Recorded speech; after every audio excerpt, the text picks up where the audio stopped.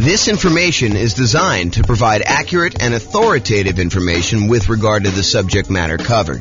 It is offered with the understanding that the presenters are not engaged in rendering legal, accounting, or other professional services. If legal advice or other expert advice is required, the services of a competent professional should be sought. Welcome to the Wista Real Estate Investing and Real Estate Financial Planning Podcast. Learn all about investing in real estate in Wista, Massachusetts, with a combination of real estate financial planning and modeling with numbers specific to Wista. Plus, syndicated, more generalized recordings of live and pre-recorded real estate investing classes. Not all of them specific to Wista. Be sure to stay tuned after the podcast for a message from our sponsors. Well, good morning and welcome, everyone. I am your host, James Orr, and today we have the last class in the series we're doing on how to improve cash flow.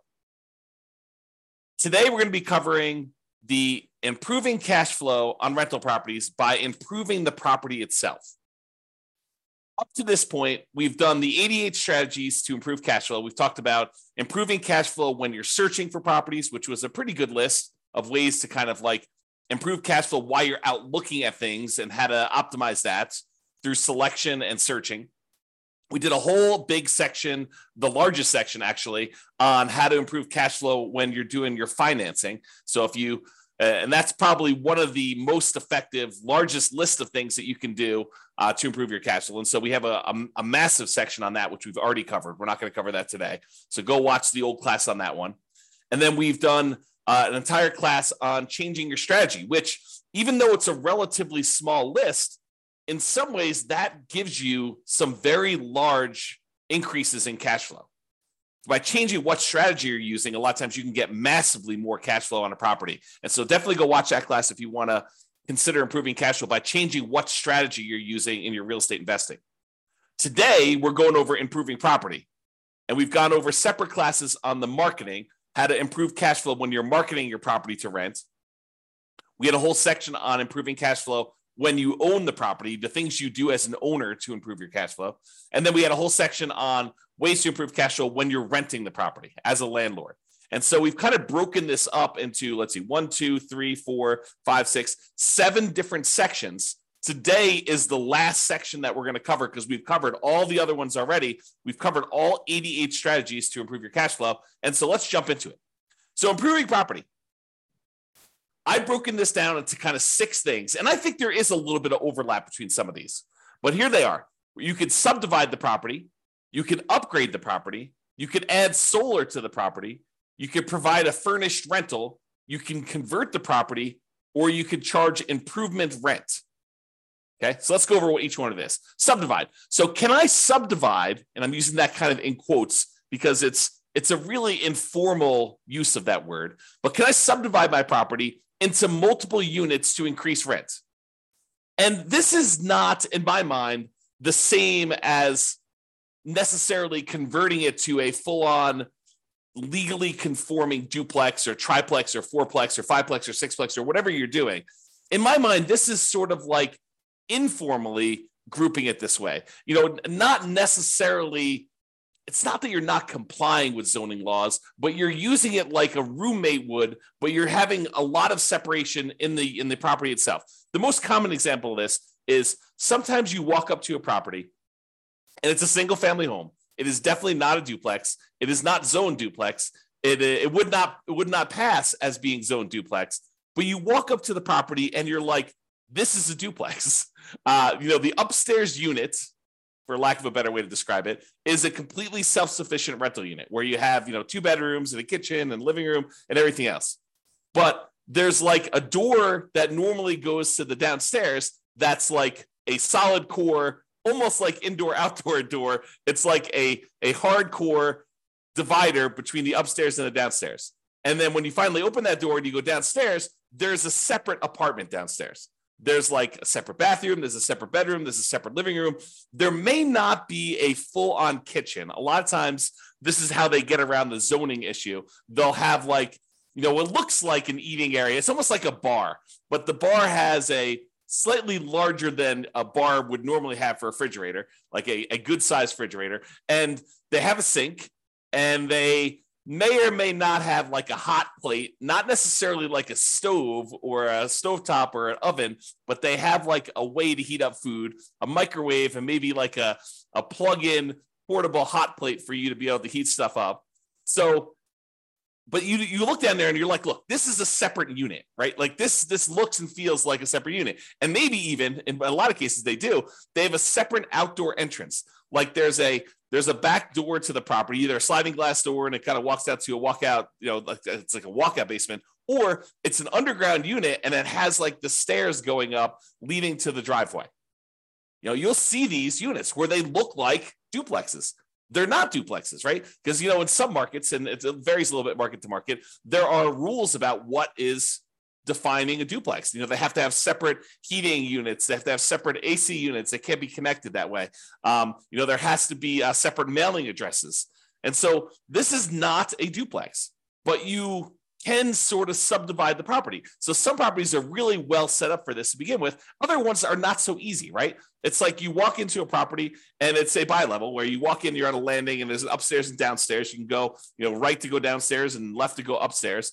And I've seen some people go ahead and do a little bit of work to that kind of entryway where then once you walk into the property and you're on that landing, now there's actually a door that you have to open to go upstairs. And there's a door that you have to open in order to go downstairs.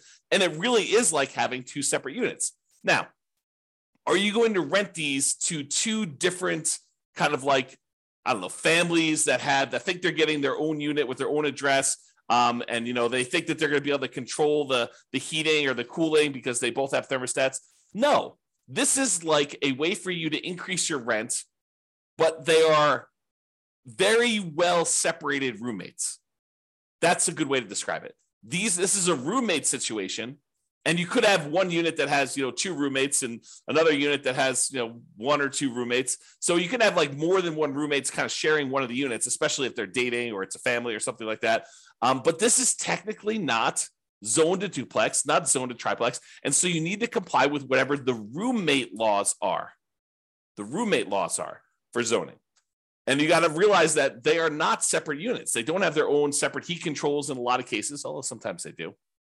But that's the big issue. Okay. So you could go and subdivide this. And do you think you could get more for a kind of like standalone mother-in-law quarter-ish, separate downstairs with everything kind of like separated out, and they really don't even have to interact with the person upstairs or the person's upstairs if they were living in the downstairs unit? Do you think you can get a premium on rent for something like that versus getting, a property where they're sharing a bedroom, where they have a bedroom rather, and they're sharing like a common living area and a common kitchen?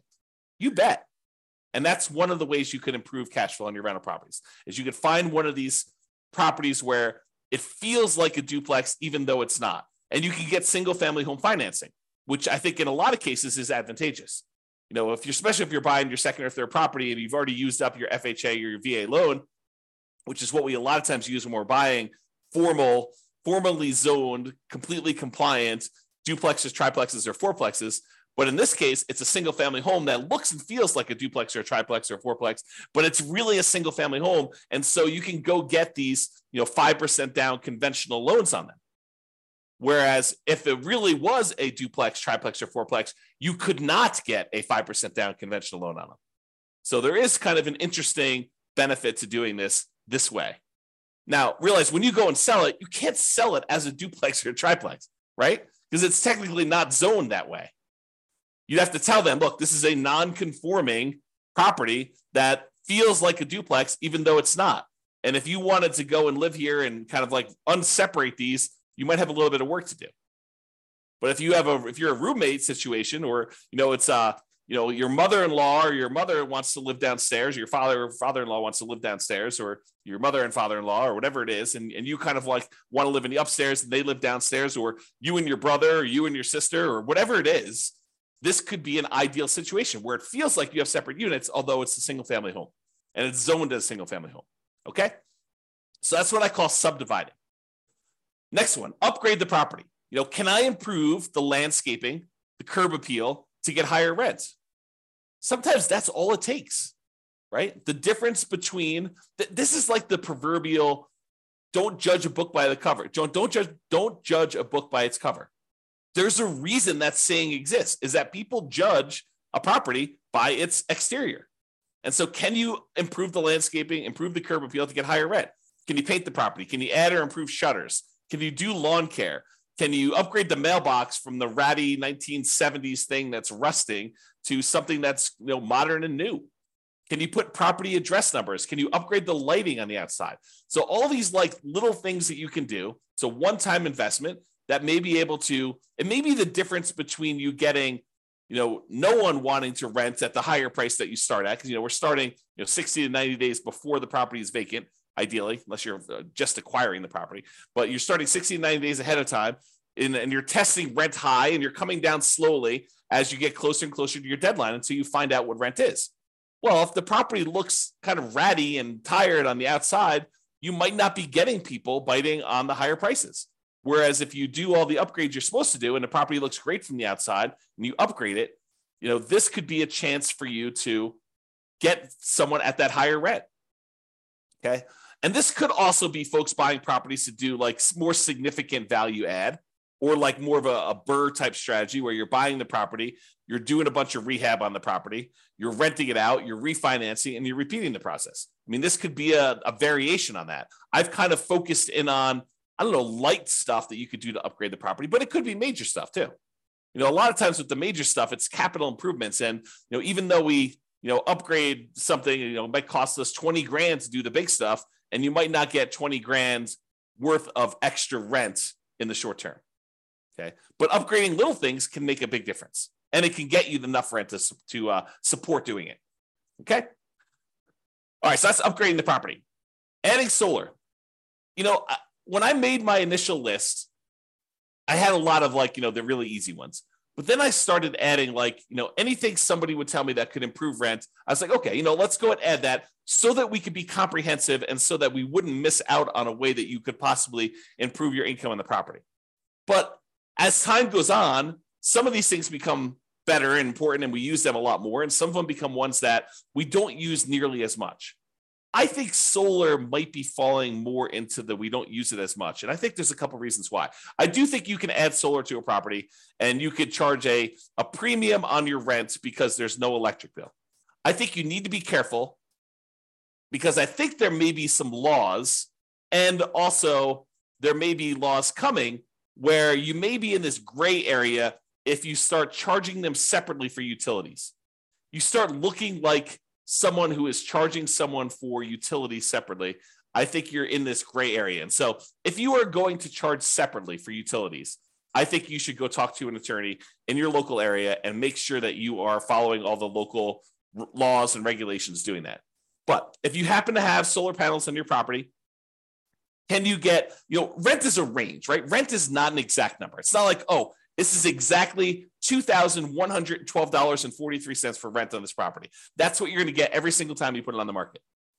I don't think it works that way. I think you go out there and you're like, look, rent on this is probably going to be somewhere between, $1,900 if we do it during a kind of like a bad time of year and we don't do a good job marketing, we don't do a good job exposing the property, to maybe $2,200 if we just happen to hit the right time of year. We kind of do the marketing we're supposed to do. The property shows really, really well. We're great at our sales skills. We're really good on the phone. We're really good answering questions. We're really good getting people to come look at the property. The property shows really great. So I think there's this range.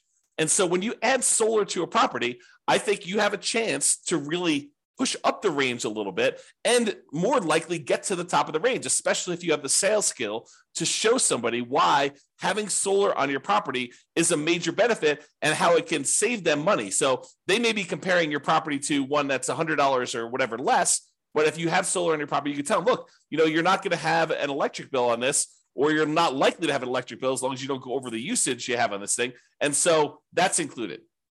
And so you got to really kind of, give some value to that. And that's why this property is probably, a little bit higher than some of the other ones you're comparing at the same price range. Okay. So solar, be careful, but this is a possible way for you to kind of improve your rent range, to prove where you are on the rent range. And maybe it also allows you to rent the property a little bit faster. Maybe, someone's looking at two properties, one of them has solar, one of them doesn't. They're both similarly priced. Yours probably goes first, is the guess. All right, furnished rental. So can I rent the property furnished to get more rent? There are some folks that are looking for furnished rental. They don't want to go buy furniture. Maybe they're in a situation where they're only going to be here for 6 months or a year or 2 years, and they don't want to go. Maybe they have another property, another part. Maybe they're like traveling and they spend part of their time in one market and they spend another time in another, and they don't want to go buy all the furniture and all the things they need in order to get a house up and running. And they're willing to pay a premium for that. And so you could actually get higher rent by furnishing a property to get more rent. And this is often associated with kind of like changing your strategy. For example, changing your strategy from a year-long lease to a short-term rental. We see this a lot in those where when you're doing short-term rentals, they expect them to come furnished. They expect there to be kitchen supplies in the kitchen and bathroom supplies and shampoo and stuff like that, because it's more like lodging than it is like short-term hotel-like lodging. That's I guess that's how I describe it. But basically, you could change your strategy and do this, but you don't have to. You could do like long-term rentals that are furnished. It doesn't have to be going to short-term rentals or medium-term rentals, but it is often associated with that. Okay, so that's another way to increase your rent on property and improve income to be able to get higher rent. All right. So before we talked about kind of like what I called subdividing, like informally separating out parts of the property in order to make it feel more like a duplex, triplex, or fourplex. But sometimes you can like legitimately, legally, completely convert a property to a duplex, triplex, or fourplex.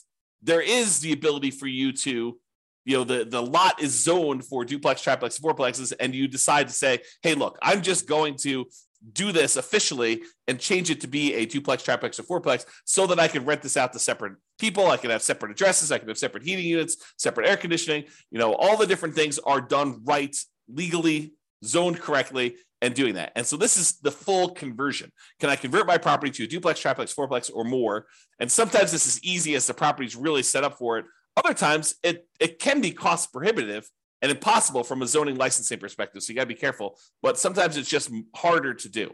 It costs more, it's more work, more labor, and you got to go through approval processes and all that stuff. So just be careful. Sometimes it's easy, sometimes it's not. Be careful of zoning laws and check with your city and county before doing the work. Do not assume that you can just convert any property you want to a duplex, triplex, or fourplex. There are laws set in place to prevent this. Okay, so be careful. Changing the characteristics of a property this way can also impact the type of loans and therefore loan to value that you can get on the property. And furthermore, it can impact who are your buyers when you sell. If you have a single family home that you've sort of the subdivide one, the one I covered first, where you've kind of converted it to more of a roommate situation that has a lot of separation, that's still a single family home. And you can convert it back easily, relatively easily, to be a single family home. And so you have the whole pool of buyers who are looking for single family homes when you go to sell. And there usually is a very large pool of those people looking for single family homes. When you convert it officially to a duplex, triplex, or fourplex, you narrow your pool down. In some markets, it may be bigger, but I would say the overwhelming majority of the time, almost without exception, the pool of people that are looking for a duplex, triplex, or fourplex is going to be a smaller pool than the people looking for a single family home. You have fewer people looking for that. And the financing for the duplex, triplex, or fourplex is harder, less common than the ones for the single family homes. So once someone uses that FHA loan to buy their first duplex, triplex, or fourplex, it's really hard for them to get a second one. There's some really bizarre exceptions, but it's very difficult to do. Otherwise, you need to do a VA loan in order to buy it with little or nothing down. Otherwise, you got to put more down. You could buy a single family home with 3% down. You can buy it with 0% down. The USDA VA ones. You can buy it with 3% down if it's your first single family home. You can do a lot of 5% down ones. But if you're trying to do this duplex, triplex, fourplex sort of thing, then you're probably looking at FHA or VA financing or putting at least 25% down to buy these. Okay. So it changes the financing, which may be worse for you when you go to sell, if you go to sell. If you never sell, not a big deal. Okay. All right. Improvement rent. Sometimes you'll have a tenant. They will show up at the property and they'll be like, oh, this property is great. The challenge is it's not fully fenced in. Maybe it's not fenced at all, but in some cases it's like, the two neighbors have fences and you just don't have a fence on one of the sides. Okay. Which is pretty common in some neighborhoods. And they're like, the problem is I thought it was fully fenced in because some of the pictures they showed the fence. So I didn't think this was going to be an issue, but I've got a dog or two dogs. And I told you about those on the phone. And I'm concerned because I want to be able to let them out in the backyard and not have to worry about them running away. And you're like, okay, I know you really, really want a fence. The rent we had before was the price without the fence, with the current situation. That was what it was. But I would be willing to go ahead and put in a fence, but I would need to charge you extra. I would need to charge you, for lack of a better term, fence rent in order to fence in this last side or put a fence around the whole property. And some tenants would be like, oh, that would be great. I would be willing to pay whatever it is, $50, $100 more per month for you to put the fence around the backyard, or $200 a month, whatever you can negotiate, to help offset the cost for doing that. And, this may also occur sometimes with like, I really love this, but I hate the green carpet. And the carpet's, a couple tenant cycles old. So it's not like new, but it's not something you expect to be able to get at least one more tenant out of it before it needed to be replaced. But they're like, look, I can't move in with this carpet like this. And you're like, okay, well, the rent that we had it at was priced with the current carpet. If you really want new carpet, we could actually put in new carpet, but that would cost whatever it is, $200 more per month for us to go put in that new carpet. And they may be willing to pay that. So you could charge improvement rent, fence rent, new carpet rent, something else that the tenant desires you install for a fee. Okay. Now you may not be able to get the full cost of the upgrade. You may not be able to say, look, it's costing me $10,000 to get a fence installed on all four sides here. And I'm not going to be able to divide $10,000 by 12 months and get the full amount.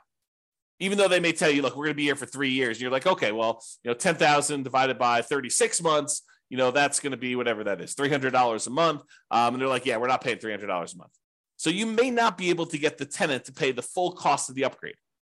But with certain items, not all of the items, but with certain items, they have a reasonable enough lifespan that you may be able to get higher rent in the future to help offset this cost as well. For example, the fence. In some cases, a fence does give you a marketing advantage of having people with pets, and you may be able to get a slightly higher rent than you would normally. And so the tenants that are currently there in front of you may be able to offset some of the expense of the fence. And then the fact that you're going to be able to get higher rents for the future for the next, whatever it is, 10 years or 15 years for the lifespan of the fence, you may be able to offset the cost and make a profit on that. Some things like carpet might not be able to charge enough to justify it. Some things like a fence, you might be able to. So you got to kind of work out the math on doing this, which leads me into my next thing, which is calculating your return on investment. So I did a class, it's on the podcast. It's on the website and podcast. You can go listen to it, but it's called When to Do Upgrades with a Value Add Rental Property. And I walk people through how to do the calculation in order to figure out what your return is on the investment you make in order to see if it's worthwhile doing that. And I include a spreadsheet to help you do the math, but you want to be able to determine, look, I'm going to go spend an extra $5,000 or $10,000 in order to do an improvement on a property. You want to look and see how much money am I putting out? How much money am I getting back over what time period? And when do I make all my money back? And then how much profit do I make? And then what is the overall return on that money that I invested to see if it makes sense for you to do this extra investment? Sometimes you have to do it, right? The kitchen sink is just not working anymore and you have to do the upgrade. So that just becomes a capital improvement in that way. But sometimes you have a choice.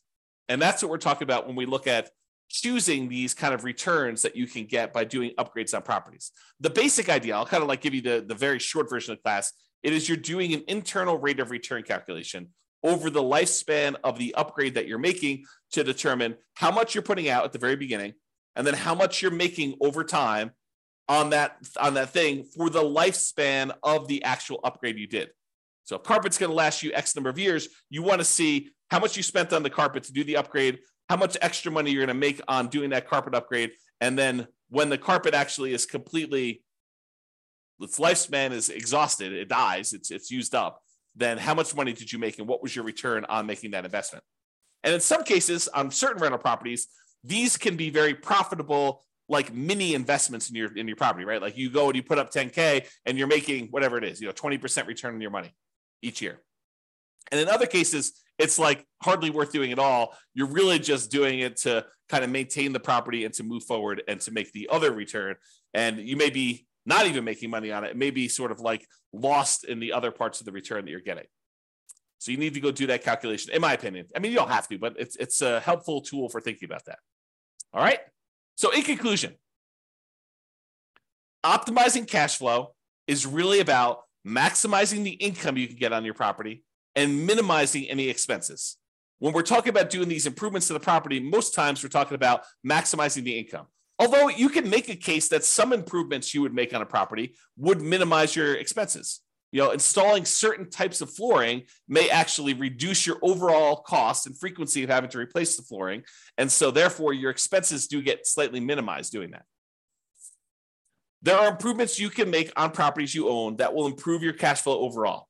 That's what this is about. The improvements you can make on properties.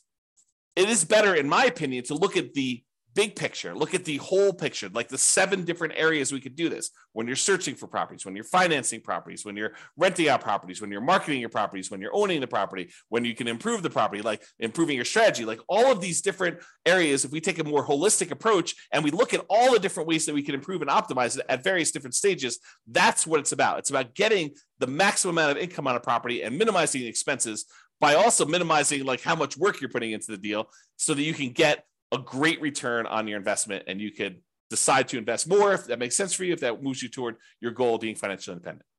All right, that's all I got for you.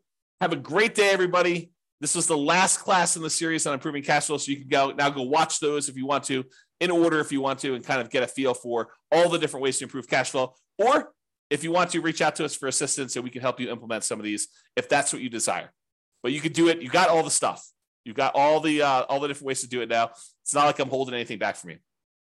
All right, that's all I got. Have a great day, everybody. Bye-bye for now. With home prices up, mortgage interest rates up, and rents up, but not quite enough to counteract the higher prices and interest rates, cash flow on rental properties in Wista is harder than ever.